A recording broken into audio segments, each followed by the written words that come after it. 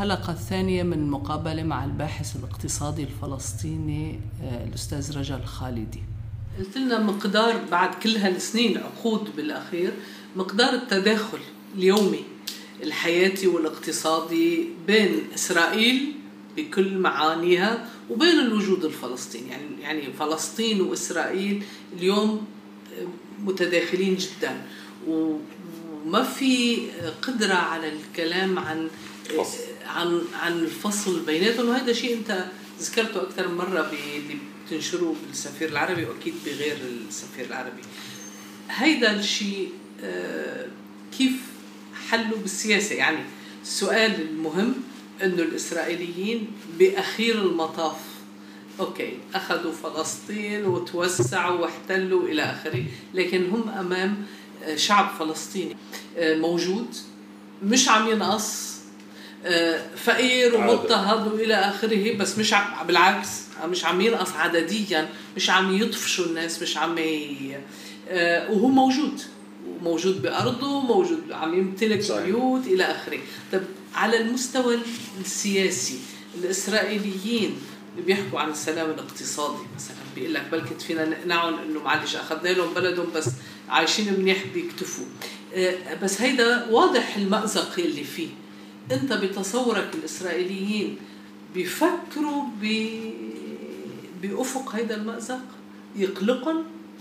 يعني ما تنسيش يعني أنا كنت كثير أراهن على العنصر الديموغرافي وما زلت يعني بصراحة، مش بس الديموغرافي، عدم الاستيعاب. يعني شئنا ما بين رغم التداخل اللي أنت عم تقوله في ظواهر بس إسرائيل بدهاش تستوعبنا، بدهاش تستوعب الفلسطينيين، بدها تتحكم بالفلسطينيين. يعني أفكر أولا إسرائيل وعيت إنه ما بتقدر تخلص من الشعب الفلسطيني، حتى ولو كان ما زال هناك كثير من الأحزاب والقوى الإسرائيلية اللي ترغب بذلك واللي بيشوفوناش، يعني بيشوفوش الفلسطيني. يعني المستوطن يعني نحكي عن 400,000 بالضفة و200 بالقدس، يعني 600,000 مستوطن.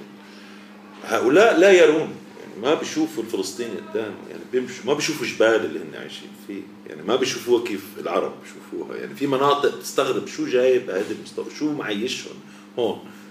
هلا المؤسسة الإسرائيلية لا شايفة الفلسطينيين وفاهمة خطورة أي قوة فلسطينية كان اقتصادية وسياسية وعسكرية، ويوميا تعمل على إدارة هذا الوضع وعلى ضبط الإيقاع أو على ضبط احتمالات التمرد الفلسطيني، إن كان من خلال الجزرة الاقتصادية أو من خلال العصا الأمني.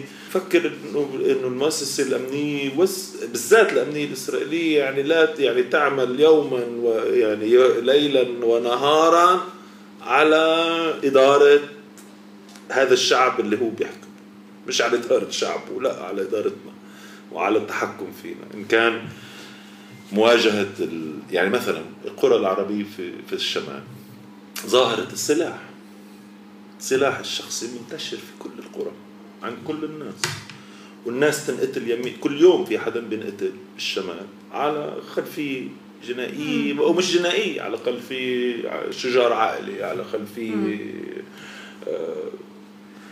غلط مرات. يعني ذاك اليوم ناس نعرفهم واحد قتل أخوه عشان سلاح فلتت من إيده بطوشة مع عائلة تانية عشان واحد ضرب موتوسيكل، يعني شغلات تافهة عادية يومية. والناس تسأل يعني وين وين أمن إسرائيل، وين شرطة إسرائيل، وليش دائما الشرطة بتيجي بعد الحادث؟ ولا مرة بنشوفهم والمسائل عم تتفاعل، ما بتشوفش بتدخلوا. وبيسألوا ليش، يعني شو الحكمة؟ هل هي معنية إسرائيل إنه تخلق حالة فوضى عارمة بهاي القرى بحيث إنه الناس تنشغل ببعض عشان ما تنشغلش بالهم بمواجهة السلطات أو بتنظيم نفسها للمطالبة بحقوقها؟ ربما هذا ما في تفسير تاني يعني حقيقة، لأنه تتفاجأ. يعني أنا بعرف قبل 20 سنة سلاح مش موجود في يعني غير عند عملاء إسرائيل، عند الشينبات، يعني عند عملاء إسرائيل معروف عندهم فرودي.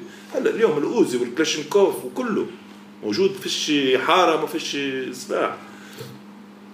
فهذه وسيلة. في أغوار الفلسطينيين اللي هي مناطق سي، ما بفكر طلعت رصاصة أو حجر على دورية إسرائيلية أو على سيارة إسرائيلية يمكن من الانتفاضة الثانية، لأنه يعني هل قد هش وضع المزارع الفلسطيني بهذيك المناطق، هل قد حالته تعبانة، ما بيقدر يغامر بهيك مغامرة يعني. وإسرائيل واعي لهذا الشيء، فيعني بياخد راحته المستوطن الإسرائيلي وهو مارق في الغور، بيعرف ما حدا يعني فيش خوف عليه، بس بخافوا يعني بيسترجوش يفوتوا على الأحياء العربية في القدس، بيسترجوش يعني المستوطن. يعني لما فات هذيك المرة سيارة مستوطنين على مخيم قلندي، يعني قامت إسرائيل وقعدت وما كانش فيه ولا حدا يعني لاحقهم ولا إشي، بالآخر عرفوا شباب المخيم إنه في سيارة جنود وهجموه عليها وكذا.